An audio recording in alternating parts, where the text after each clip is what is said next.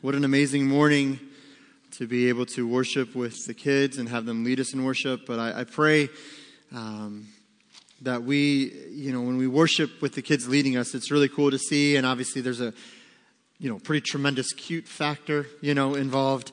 And it is great to see that. But I pray that we know that their worship, when they're worshiping, it's no different than when we worship in here, right? They are the church of today. So often we say, well, they're the church of tomorrow. That's true. These children will grow up to be pastors, deacons, leaders in the church, ministry leaders. They're going to do tremendous things for Christ. I believe that. But also know that they're the church today. That when they gather for worship on that side of the wall, it's no different in God's eyes than when we worship here as the body of Christ. And so I'm so thankful for that. It just was really cool to be down here and to just worship with them and to hear the next generation or this generation that's coming up sing truths like what we sang this morning. To know who goes before me and who stands behind.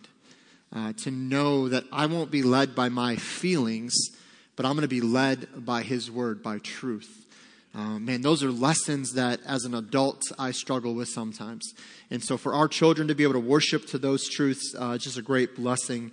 And so thank you for encouraging them, for supporting them, and loving on them. And for parents and grandparents here today, thank you for letting us partner with you. Thank you for letting us work with your children and your grandchildren to encourage them. We look at what we do here in our junior church and Word of Life and summer program and all of that. We don't intend to take anyone's place. We are not their parents. We are not their grandparents. All we are called to do as the church is to come alongside you and to help in any way we can to nurture them in the things of the Lord. And so thank you for giving us that opportunity to do so.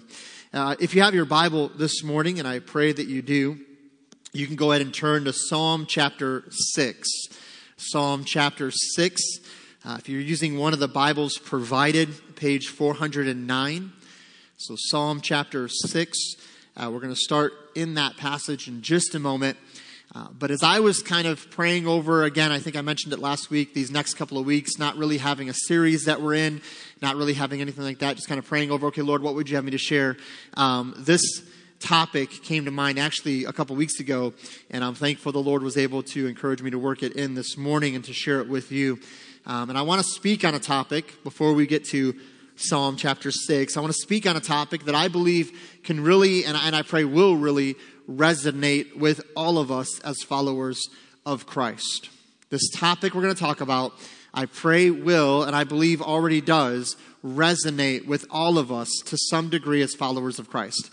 And to get us kind of on the right train of thought, to get our minds there, I want to ask a question. How many of us, and you can just raise your hand, how many of us have had to wait on someone to take care of something? You've had to wait on someone else outside of yourself to take care of something in your life or in a situation or in your household or whatever. You've had to wait on someone to take care of something else. Okay, keep your hands up for a second. Okay, everyone look around. Okay, yeah, we've all been there. Okay, keep your hands up. Next question. How many of us enjoy waiting on someone to come through on taking care of something? How many of you enjoy that period of waiting for someone to come through on something? What? Oh, yeah, put my hand. Okay, yeah. I did see a couple of hands shoot up and go back down. I don't know what that means. They were like, I didn't listen to the question. I don't want to raise my hand yet. Maybe that's what it was. I don't know, right? Some of us, we're fine with waiting on other people to take care of things because we've learned something. We've learned that when someone says, hey, I want to help you with that, it's a blessing. Amen? It's okay to admit, and by the way, if you're here today and you're like, I don't need any help, wrong. There is nobody in this room, there is nobody watching online that literally needs zero help from anybody. That's a lie, actually, from the enemy. Because the whole reason God placed us in a thing called the church, the body of Christ, is so that we can minister to one to another. So that we can help each other. So that we can pray for each other. So that we can encourage each other and be there for each other. It's a huge blessing to being a part of the church. And there's no community. This word community is like a new buzzword the last 15 years or so. Oh, community, right? But God established the greatest set of community in the Bible through the church, where we come together as one, right? All different backgrounds, all different lifestyles, different coming into this, like different social classes, different financial things, different careers. We all come from different backgrounds. Some of you grew up in a Christian home. Some of you grew up in a very non-Christian home. Some of you came with one set of values and thoughts. Some of you came with a whole different set of values and thoughts. And we come to Christ, we receive Christ as our Savior, and we are now one in the body of Christ. And He begins to form us and shape us into the image of Christ. And while we see it as a blessing, and I think some of us, we admit, yeah, I'm okay with waiting for a period of time because I know it's a blessing. I think the vast majority of us, and even those that see it as a blessing, we struggle with the in-between, right? The waiting. We struggle with someone that says, I'll take care of that for you, and then just doesn't seem to come through, doesn't seem to take actual, action and do it. I'm not going to ask you to raise your hand, but how many of you here today were told by someone, yeah, I'll take care of that for you, and literally years went by, and you finally realized, okay, I'm just going to have to do it myself? How many of us have somebody say, I'm going to take care of that for you, and we're like, okay, and time goes by, you remind them, time goes by, you remind them, and finally you're like, you know what, forget it. I'm just not going to deal with this. I'm just going to do it myself. We've all been in situations like this, and I believe the reason it frustrates us is because we actually expect people, when they say, I'm going to do this, that they're actually going to do it. And when they don't meet that expectation, we get frustrated, we get upset, we get annoyed, we get angry. We think, man, you told me you would be there. You told me you would take care of this. You told me you were good for this. And then it just fell through. You just weren't there. You let me down. You disappointed me. These words, this idea should resonate with us. We've all been there. Some of us, we have had this happen a few times, and our solution to this is we think the best idea is to tell other people about how this person or persons let us down. We think if I just vent this out and I tell as many people as I can about how they let me down, it'll make me feel better. It doesn't make you feel better, does it? No, it just makes you more angry. And usually what it does, it gives a platform for the person you're talking to go, yeah, I know, let me tell you my story. And then you begin both to now talk about how people let you down. But I hope that we can pause for a second this morning and see a connection. I hope that we can see a connection between this type of a situation in our lives that we're talking about and our walk with Christ. I truly believe this happens in our walk with Christ. We wonder why God hasn't done this or that thing yet. Why God hasn't seemed to come through on that. Why is God delaying? Why is God not acting? God said He could. God said He would. Or at least I thought He would. He should. You see how quickly we go down this road? Well, God could, and He probably would do it, so He should do it because I want Him to do it, so He needs to do it. It's a pretty short road to a lot of disappointment. And we start doing this, we build this up and then we get frustrated when things don't go our way. I want to encourage you this morning, not only are you not alone in this room with that feeling of frustration when God doesn't seem to come through, you're not alone in regards to authors of Scripture. Look at Psalm chapter 6. Look at verse 3. Psalm chapter 6 and verse 3. The psalmist writes here, my soul is also sore vexed.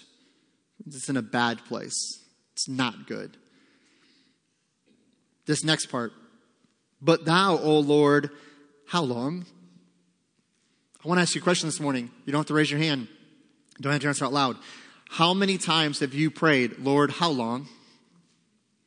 How long, Lord?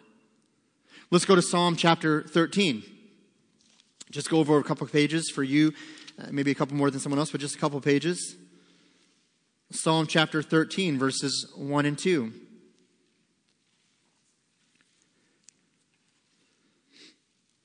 David writes here, the psalmist, as he's composing this psalm. Psalm 13, verses 1 and 2. How long wilt thou forget me, O Lord? Forever? How long wilt thou hide thy face from me? How long shall I take counsel in my soul, having sorrow in my heart daily? How long shall mine enemy be exalted over me? How long, Lord? Now, if you're like me, you've prayed that prayer. You don't usually admit that you've prayed that prayer, because that doesn't sound very Christian, very spiritual, very mature. You come to church, not so many people are like, how you doing this morning? Well, actually, my soul's pretty vexed. You just don't hear that a lot. Most people don't admit openly, yeah, I'm just struggling and I'm asking God, how long? Maybe you say it as how much longer is another way we could say that. How long? David cries out and wants to know why God is taking so long. God, why are you taking so long? Under affliction and great emotional distress, David cries out to God, how much longer? I'm going to ask that we would pray. I know Pastor Greg prayed already, but I want to pray and ask God to affirm these things in our hearts and minds, that we would be honest enough with ourselves and the Lord to say, Lord, I've been there.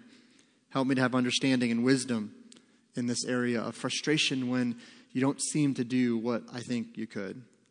Father, we thank you for this morning. Lord, we pray that we would be real before you this morning in our walk with you. I'm always amazed and overwhelmed by the genuine nature of the author of all these Psalms. So often it's just a realness to them. And Father, I know that sometimes in our Christian lives, we struggle to be this real and honest even with you. I'm not saying, Lord, we got to put it all out there for the world to see. But Lord, have we come to you and have we been vulnerable enough to say, Lord, I really want to know why? How long? How much longer, God, is it going to take? How much more is going to have to happen? How much more heartache am I going to have to go through? How much more pain? How much more struggle? How long, God? Lord, David wrote that his heart daily was heavy. And Lord, I think everyone in this room, to some degree or another, can relate with that. Those watching online can relate with that feeling or seasons we've been in where we felt that weight and we've cried out, how long? Now, maybe there's someone in this room, Lord, that's gone through that season and now they've come out the other side and they look back and they're thankful because they see that you were with them. But Lord, if they're honest, they still ask that question. And so, Lord, I pray that if there's somebody here that's thinking, oh, that's not me, that's somebody else. Man, I hope so-and-so hears this message because they really need to hear this. But Lord, I got this thing figured out.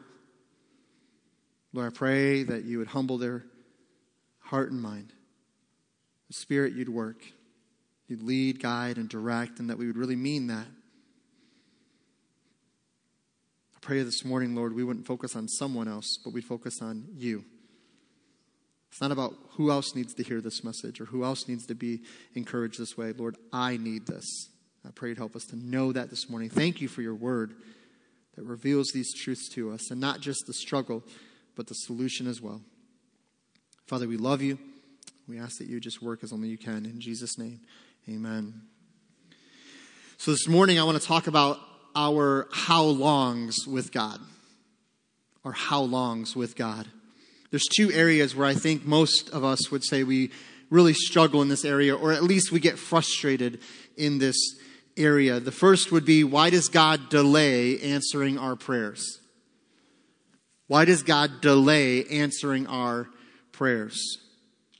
The other would be, why does God delay moving in my situation? Why does God delay answering my prayers?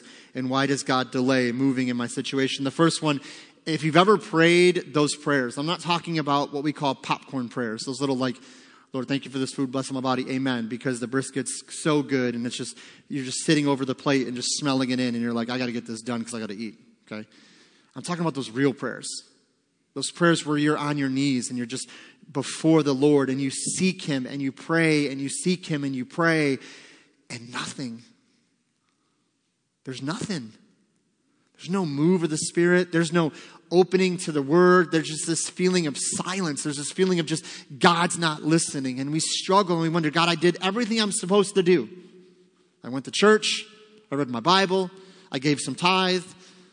I invited my neighbor to church. I pray. I'm doing all the things you want me to do, God. When are you going to just show up and take care of this? God, how long are you going to delay in answering my prayers? Maybe you've experienced it where you've prayed and sought Him and actually things got worse before they got better. You actually saw the situation turn for worse than better. We asked Him, we did our part, and yet nothing. Why is God delaying? We want to live in a way that pleases him. We trust him. We have faith. But in reality, it's hard to keep on when it seems like God is silent.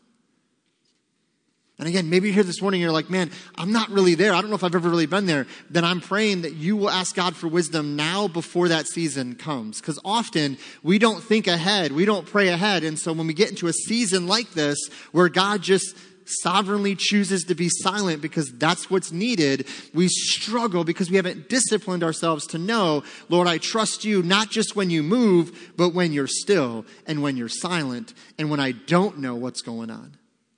We have to prepare our hearts and minds for those seasons now so that we're in the Word, we're praying, and so we're developing this Christ-likeness so that when he decides by his own guidance, by his own direction to say, no, you need silence right now. I don't believe God ever leaves us or forsakes us. Amen, in Christ? He will never leave you. He feels distant. He's not. He's there. But God does, based on Scripture, choose to be silent at times. He chooses to answer prayers with no. He chooses to say, my grace is sufficient, which is just a spiritual way of saying, no, you have all you need in my grace.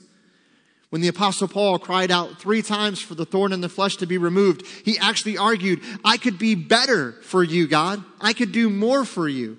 But really the opposite was true. He needed the thorn in the flesh to keep him humble so that he wouldn't boast in himself. So when he prayed, and he prayed intently and fervently, and I'm telling you, I don't know of a man in Scripture in the New Testament that had more faith, performing great signs and wonders, writing the New Testament, and yet God, in his sovereignty, says, no, Paul. And I truly believe as Paul reflected over that moment, I don't think he fully understood, but I do believe God gave grace and wisdom to understand. But what was the grace he had at that point? Was it a special grace only for Paul? Was it a special grace just for the apostles? No, I think when God said, my grace is sufficient, he was referring to the saving and sustaining grace we've all received in Jesus Christ. That the grace you have already in Christ is sufficient to sustain you and hold you and keep you. Even when you feel like, man, but God is silent right now. He's not moving. He's not responding. But he's giving you his grace. His grace is sufficient. And so we trust and we say, God, no, I don't need to know. I'm going to trust your grace.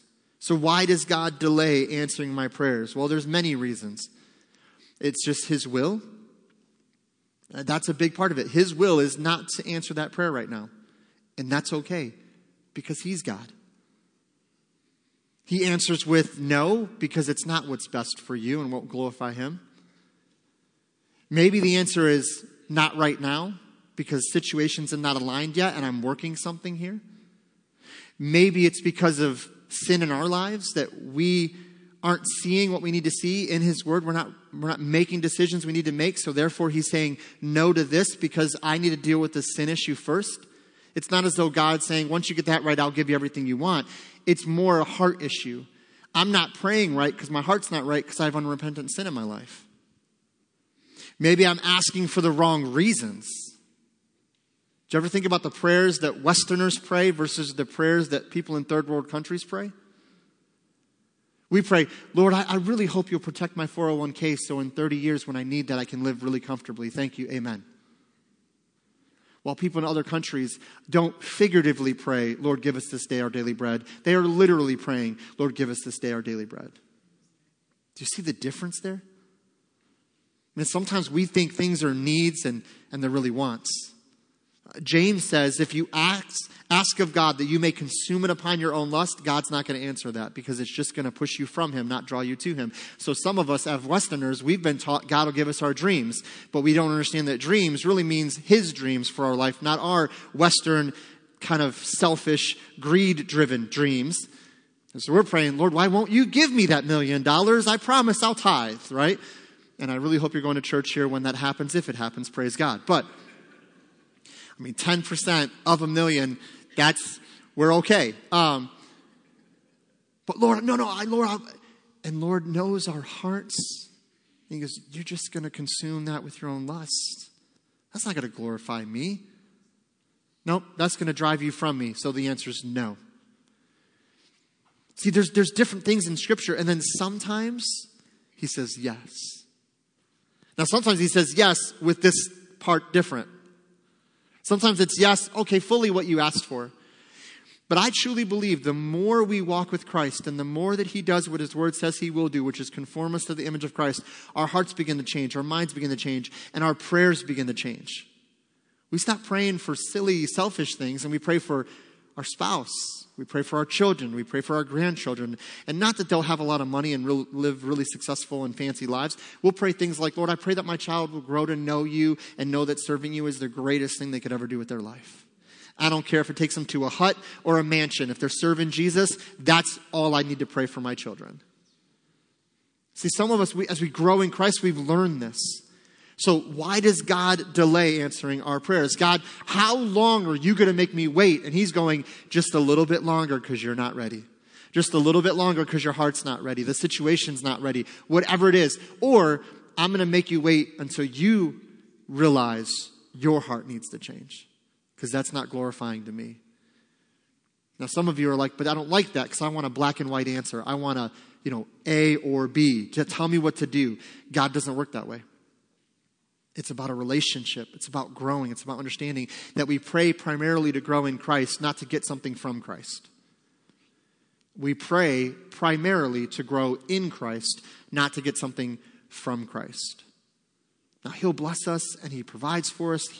God's our Father. He wants to care for us. I'm not saying he doesn't do those things.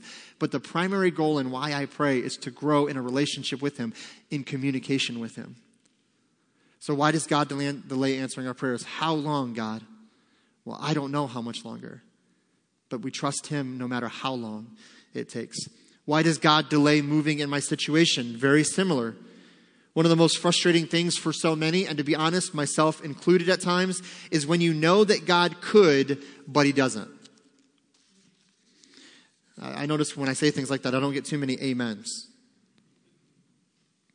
What is it Vodi Bakum says? If you can't say amen, you should at least say ouch.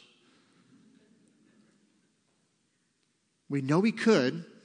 He's more than capable. What's impossible for God? Well, nothing is impossible for God as long as it's in his will. God will never do anything that contradicts his will. So if it's in his will, it's in his capabilities. So nothing is impossible for God as long as it agrees with his will. He can do anything. Is there any disease that God cannot heal? No.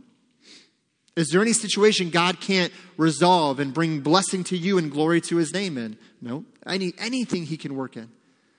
So then why does God, who could, not? Why does he have the ability but choose not to? Why does God delay? How long, God, am I going to have to wait for you to work in my spouse's heart and mind? How long, God, am I going to have to wait for you to work in this situation? How long, God, am I going to have to wait for you to resolve this conflict? And the answer is, I don't know. We don't know. Because God is working things that we don't understand. He's moving in situations. And by the way, he's working even when we don't know he's working. We have to sit with that tension as believers. The tension between God's ability and God's actions. And again, just like prayer, we trust. We trust that God is working. We won't always see the fruit. I've always loved the story. And if Julie was in here, she shared the story. You've maybe heard the story. She wouldn't be embarrassed or offended by me sharing this. But her husband, Randy, she prayed for Randy to come to know Christ for 29 years. Almost 30 years praying for her husband to come to know Christ. Do you know what she did in the meanwhile? She raised her children in church. She led her home as a follower of Christ. And Randy went home to be with the Lord because one Sunday morning, he decided to come forward and say, I need to receive Christ. And ask Christ into his life. And by the way, I tell this story, my jaw almost hit the floor. Because he had been attending church for so long. And Julie's teaching and he's here and they're a great couple and he's awesome. And I'm like, this guy knows Jesus. I just projected that onto him, by the way. So he comes forward and goes, I need to stop playing around and ask Christ into my heart. What's that now? I think that was really my response. Excuse me? What? And he said it again, and I was like, oh, we just need to pray, and you can just pray right now and ask Christ to forgive you of your sins. And he's like, I don't really know how to pray. So we prayed right here, and he asked Christ into his life, and man, it's amazing. But you know why I tell that story is because I got to believe there was moments where Julie went, how long, God? How much longer? And I believe every moment of that period of time, God's working.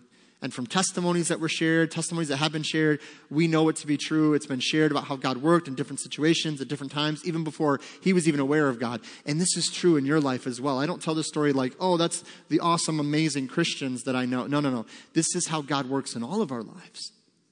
You all have situations that you're like, how long, God? I mean, I've been pretty patient. I've been pretty good. And we start doing the spiritual checklist, right? As though somehow that's going to impress God to move. By the way, if you're doing things so God will do something, probably not the right heart to do them. I serve so that God will do this. Nope. No, you serve because you have a risen Savior who serves you every day in grace. That's why we serve. To be a blessing to the church and to glorify him, not to get anything from God. Will he bless us for our service? Absolutely. But you know what we're going to do with those crowns when he gives them to us, when we stand before him, or rather bow before him? We're giving them back. So as we think about this, how long, God? Well, I don't know. But we trust even in the meanwhile, because God is good, God is gracious, and he's working his will.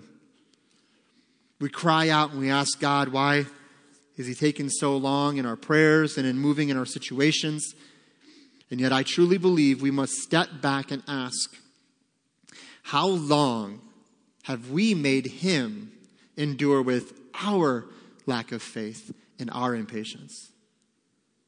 See, when I started off, I said, how many of you get frustrated or enjoy, rather, waiting on someone to do something? And none of us raised our hand. We don't enjoy that. We expect people to do what they say. And then when people it falls through, they don't come through, rather, we get disappointed, we get frustrated, we get angry, we vent, we get all judgy. That's a biblical term. Just look it up, write it down. Judgy and fleshy. Kind of coined those phrases, not judgy so much, but fleshy. I said that before, and somebody was like, I don't think fleshy is a word. I was like, I said it from the pulpit. It's a word, okay? That's how it works. Stamped by pastor approval, right? We come to God and we go, God, how long are you going to make me wait? How long are you going to wait to answer this prayer? How long are you going to wait to move? And I'm so thankful that God's gracious response is, how long have you made me wait? So our how longs with God, let's pause and think, just think of your own life. How many times have you made God wait to be obedient? How many times have you made God wait to be faithful? How many times has God provided and led and guided and you were stubborn, rebellious, and made God wait? Our how longs with God should lead us to understand God's patience with us.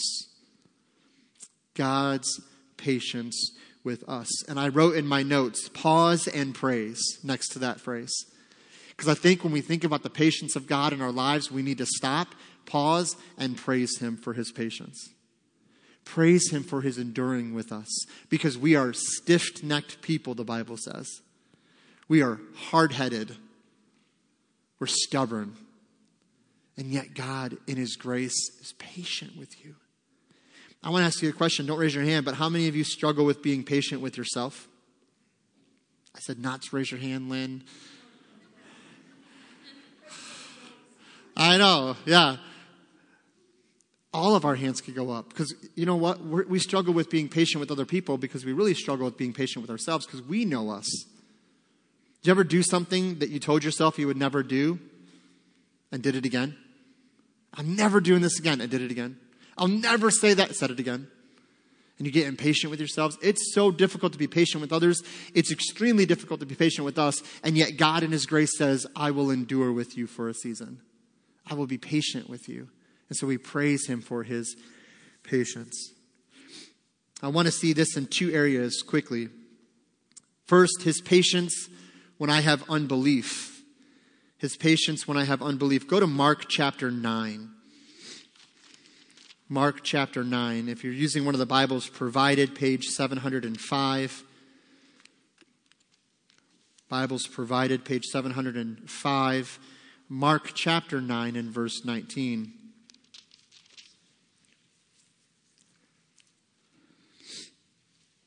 So we cry out, we see Psalms. David cries out, how long, God, how long? Well, here we see Jesus making a plea of how long. Mark chapter 9 and verse 19.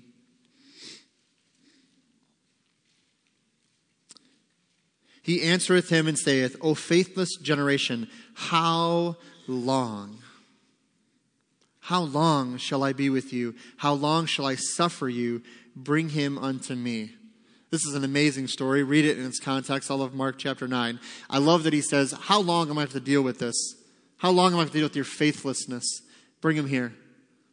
Do you know why he says bring him here? Because he's going to do a miracle. He's going to do a great work in the midst of an unfaithful people.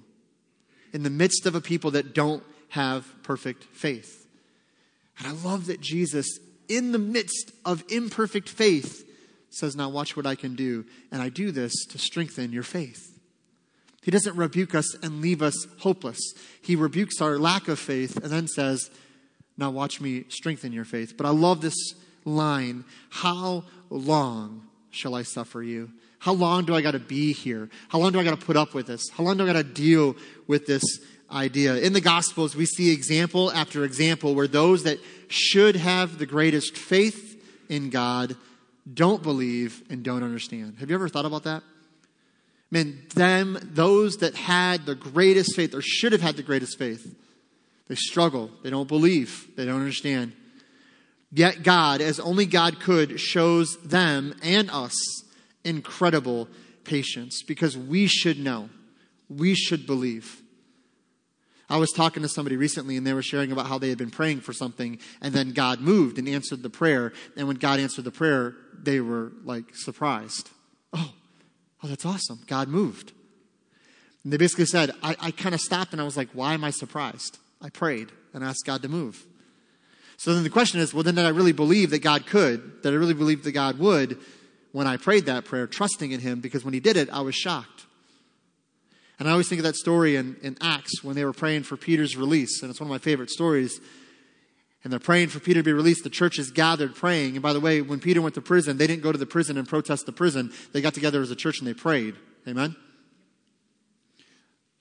Amen. Ouch. You guys know where you're at, okay? Just go there. They didn't go to the prison and try to burn the prison down. They didn't go to the prison and try to break them out. They said, nope, we're going to intercede. God's going to move. And as a church, they got together and they prayed because the greatest thing we can do when faced with adversity is prayer. I don't know that we believe that. I don't know that I believe that.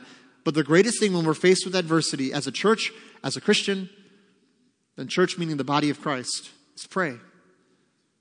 Prayer is not the least you can do. It's the most you can do. And when we want to see change in our country, change in our neighbors, change in our spouse, it doesn't end with prayer after we've tried every other thing. It starts with prayer. Because I believe truly when we are praying in the right heart and the right mind, we're going to stop praying for our spouse to be fixed and we're going to start seeing all the imperfections in us and how we need to be changed. And then all of a sudden we'll go, maybe the solution is to be the man or woman of God I need to be so I can love my spouse as I need to. I'm not saying they don't have issues. Of course, every spouse has issues because there's no such thing as a perfect marriage. If you pretend like yours is, you're only fooling yourself. There's no such thing as a perfect marriage.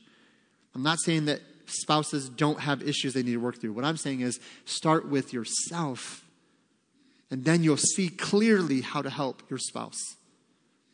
What does Jesus say? Deal with the beam in your eye before you talk about the sawdust in your neighbor's eye.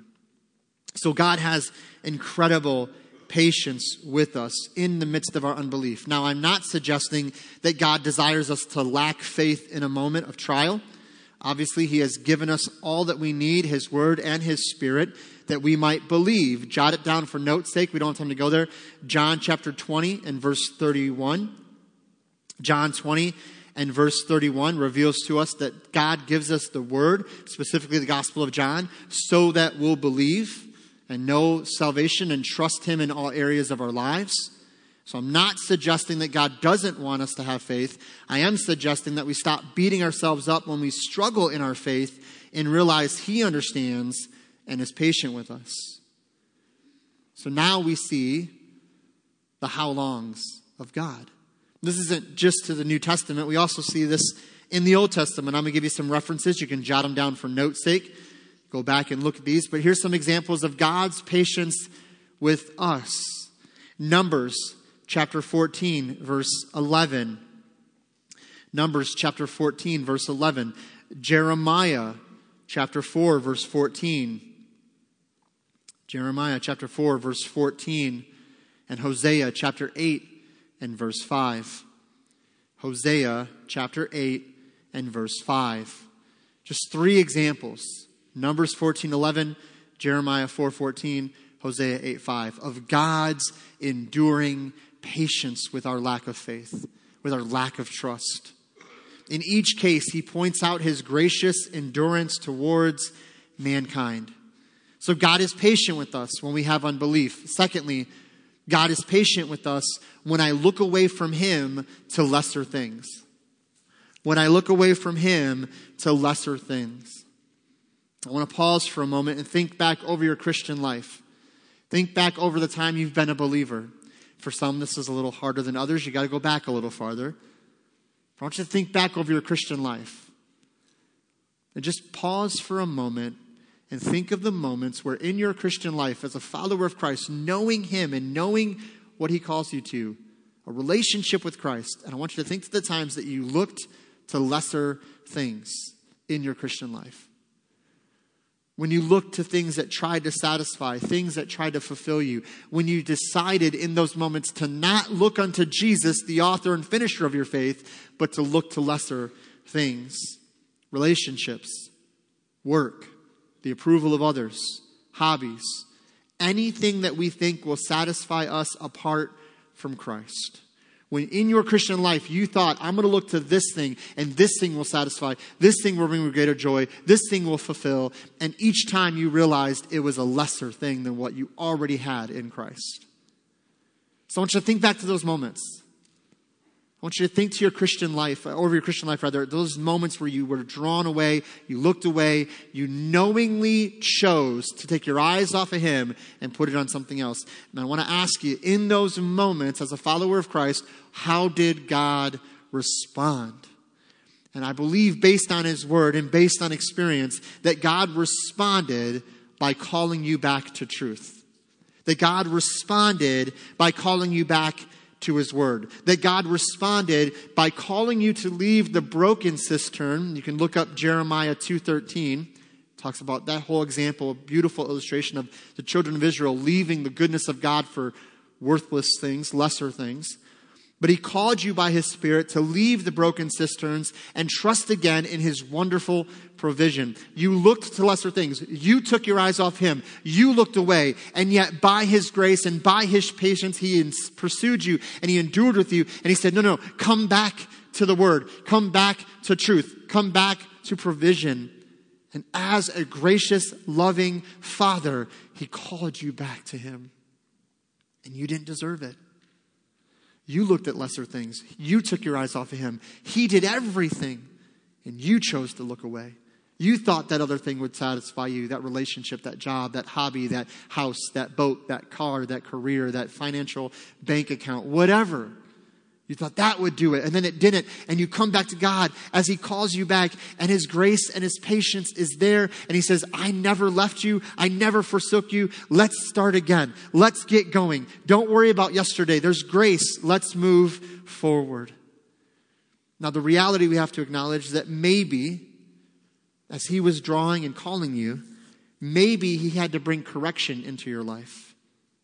Maybe he had to bring some form of discipline in your life to draw you back. That is more evidence of a good and loving father. Because a loving father will bring discipline if it's the best thing for the child. To draw them back into a right relationship. To show them the love that is already there. And God, according to Hebrews, is a good father he does bring discipline, but it's always to bless us and glorify him. We don't see it in the moment, but he does great things because he's a great Father. By his Spirit, he reminds us that it is not the pursuit of lesser things that brings our lives great joy, but dwelling on what we already have in Christ. I want to read a quote from J.I. Packer, and I believe he said it well. What is the best thing in life? Bringing more joy, delight, and contentment than anything else. Knowing God. He says, what is the thing in life that's the best thing in life? Bringing more joy, delight, contentment than anything else. He says, knowledge or knowing God. He goes on. Because as amazing as it is to know God, there's even something that brings us fuller joy, deeper joy. He goes on and he says, what matters supremely, therefore, is not in the last analysis the fact that I know God, but the larger fact, which underlines it all, the fact that he knows me. He says, I am graven on the palms of his hands. I am never out of his mind. Do you realize that when you looked to lesser things, you were on his mind? He knew you. You may have, for a moment, forgot the value of the relationship with Christ that you have, but he draws you back, he woos you back, he calls you back, and he shows you, I never left you. I was always there. I'll always be there for you.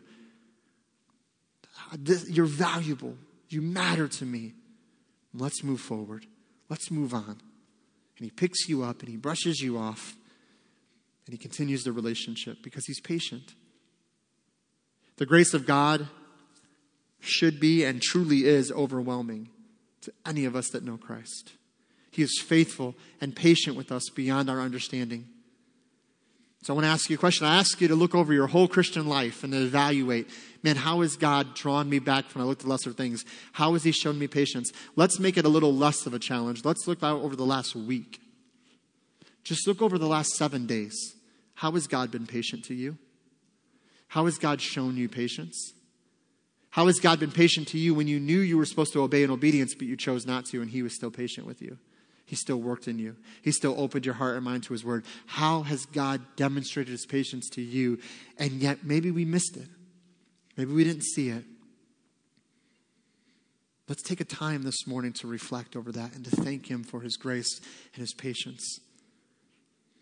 While I believe God is patient with his children in Christ,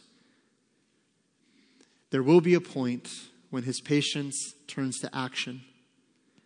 The Bible says he will judge those outside of Christ, and his patience he gave while they were on earth will be removed. So my challenge to all of us today is, if you don't know Christ, do not take the patience of our Lord for granted. Make the choice today while you have breath in your lungs to confess and repent of your sin, turn into Christ, and receiving him as Savior. If you're here and you know Christ, let's praise him for his patience. Let's not take it for granted or take it his grace and make it vain by just living as we think we should, but by trusting in him and living in him and enjoying the relationship. Not only that we know him, but he knows us. But if you're here today and you don't know Christ, God's shown you great patience. Because when you sinned, he didn't immediately bring judgment into your life. He gave you grace. He gave you time for repentance. And so don't take that for granted, because there's coming a day when he will judge. And his patience and his endurance with mankind will end. And he will call to judgment those outside of Christ. And so do you know Christ as your Lord and personal Savior? If you don't, make the decision today to trust him, repent of your sins, and enjoy the relationship. And if you know Christ, I want to do this morning. Again, a little bit different, but we're not going to have an invitation in the normal sense. Here's what I want to do. I'm going to have you bow your heads in just a moment. And so if you have your Bible or notebook or whatever, just put that aside for a moment. Just go ahead and take a moment, kind of close that up, put it aside. I want you to take just a couple of moments this morning. And I want you to ask God, honestly, God, show me your patience in my life. Show me your grace.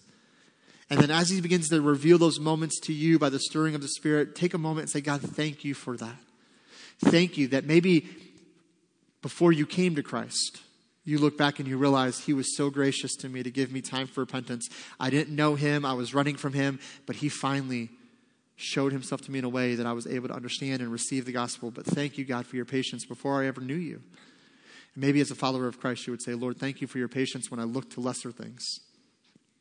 Thank you for your grace when I look to lesser things and for calling me back to truth. Whatever it is, we're just going to take a few moments and just kind of a silent time of prayer. I want you to just bow your heads right there where you are. You can go ahead and bow in prayer and just begin to seek him. Thank him for his patience. Thank him for his grace. Praise him for his goodness as a father that loves you. And if you're here today as you continue to pray, if you've been asking that question of how long, God, I want you to know your Father sees what you're going through. He knows the burden of your heart. He knows what you're dealing with. It may seem as though he's being silent, but he is not distant. He is present. Continue to spend time with him. Continue to seek after him. Continue to be in his word.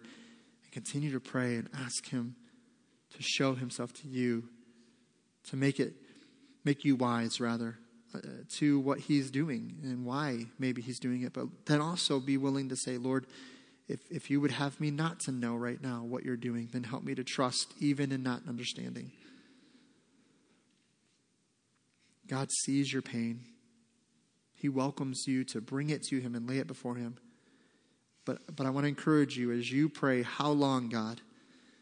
I pray to be honest to know that we've made God ask that same question of us much more than we ever asked it of God. That we have never had to be as patient with God as God is with us. And so praise him for his grace.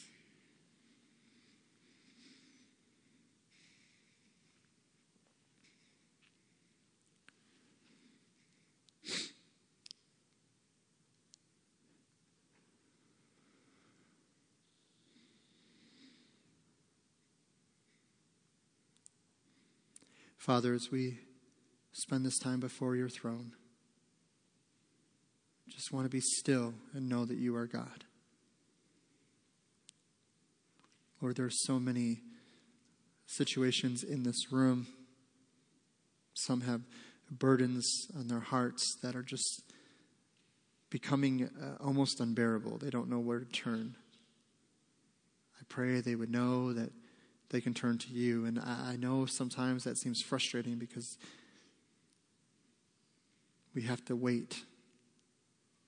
There's a seeming delay. But I pray even in the delaying, we'll trust. Because we trust our Father is good. Not because of what you're doing right now, but because of what you've already done. You don't have to show your goodness to us in any way, shape, or form, Lord. You don't have to prove anything. You've already proven it through the death of your Son, the Lord Jesus Christ, on the cross. So help us to be patient, to endure, because, Lord, you've set that example for us. You've had to endure with our lack of faith. Lord, you've had to endure with us as we look to lesser things. And yet you're so patient with us. It's not okay that we've done those things. But you understand and you call us back. And sometimes, Lord, you bring discipline. Because it's what we need as your children. And so, Father, I pray that we would just take this time this morning in the busyness of every day. We are so busy. That we would just be thankful for your grace. Thankful for your patience. We would lift up the name of Christ. Father, we love you. We thank you for all that you do. I pray, Lord, that when we understand how patient you are with us, it would help us to be patient with others.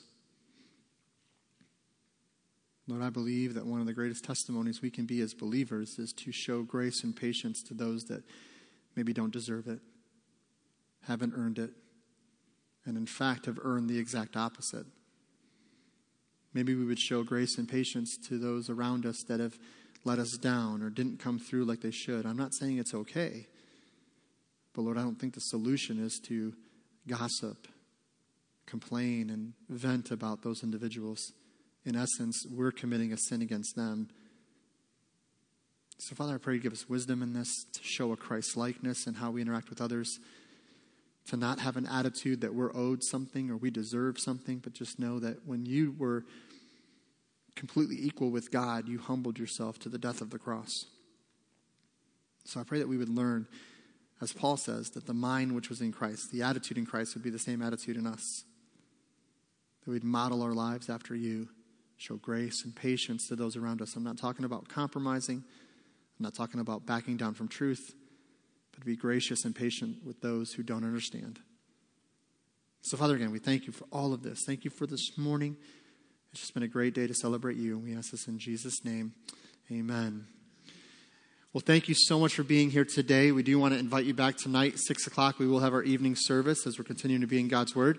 So thank you for being here today. Have a great afternoon. We'll see you tonight, and you are dismissed.